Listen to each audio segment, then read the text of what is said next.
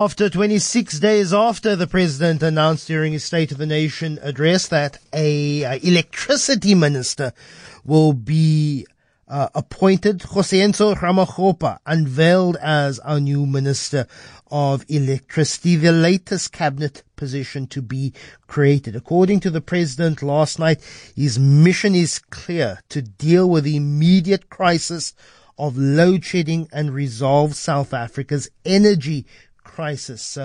Jose Moleshe is an energy expert with RUBK Energy and Infrastructure, unpacking what's on Jose Enzo's to-do list. Jose Enzo Ramokgopa, the new electricity minister.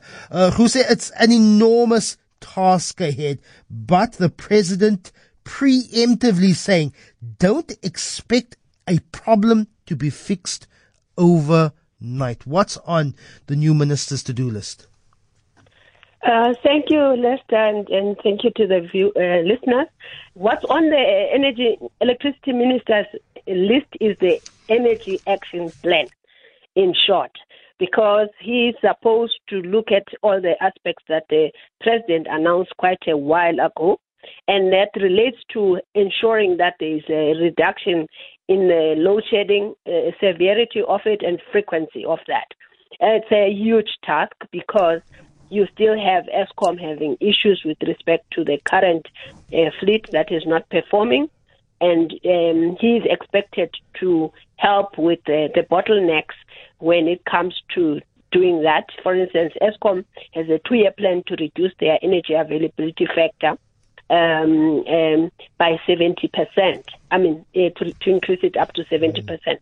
So the minister is supposed to be helping them with all the bottlenecks, like procuring original equipment manufacturers, expertise to help them.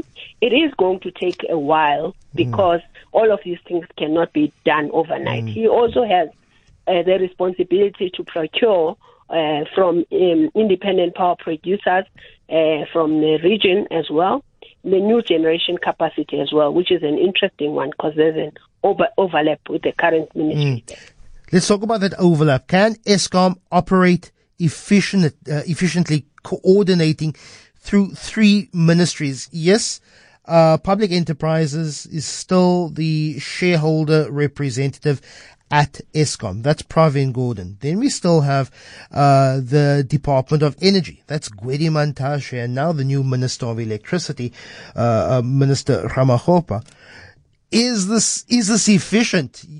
We understand that the president delayed the announcement of this minister, trying to wrangle through constitutional issues of who ultimately has constitutional responsibility. Is this efficient? Plenty of arguments that said we don't need a minister of electricity. We simply needed a minister of public enterprises and a minister of energy to do their job. Is this efficient? It's not the best option in terms of efficiency, but what the president said, which is interesting, is that he has, in terms of Section 97 of the Constitution, he can transfer certain powers, which then addresses the issue that relates to new generation capacity. That is something that definitely is within the domain of the Department of Mineral Resources and Energy. So I suppose that is how he's planning to address that issue in particular. It is an overlap, but he probably thinks that he won't be able to get the different ministries working together, and is finding a way outside of that to be able to address the specific issues related to Eskom and load shedding. Jose Moleshe is an energy expert with RUBK